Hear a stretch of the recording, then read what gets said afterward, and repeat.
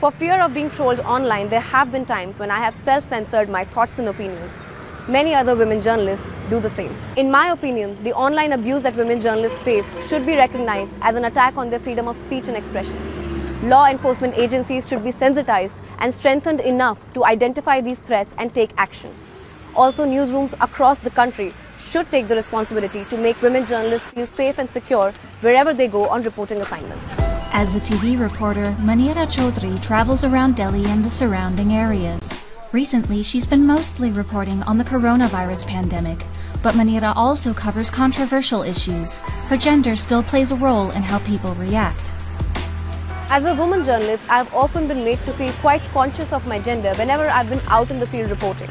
While traveling to remote areas on reporting assignments, I had to ensure that the place I was staying at was safe, well-lit, with access to decent transportation services.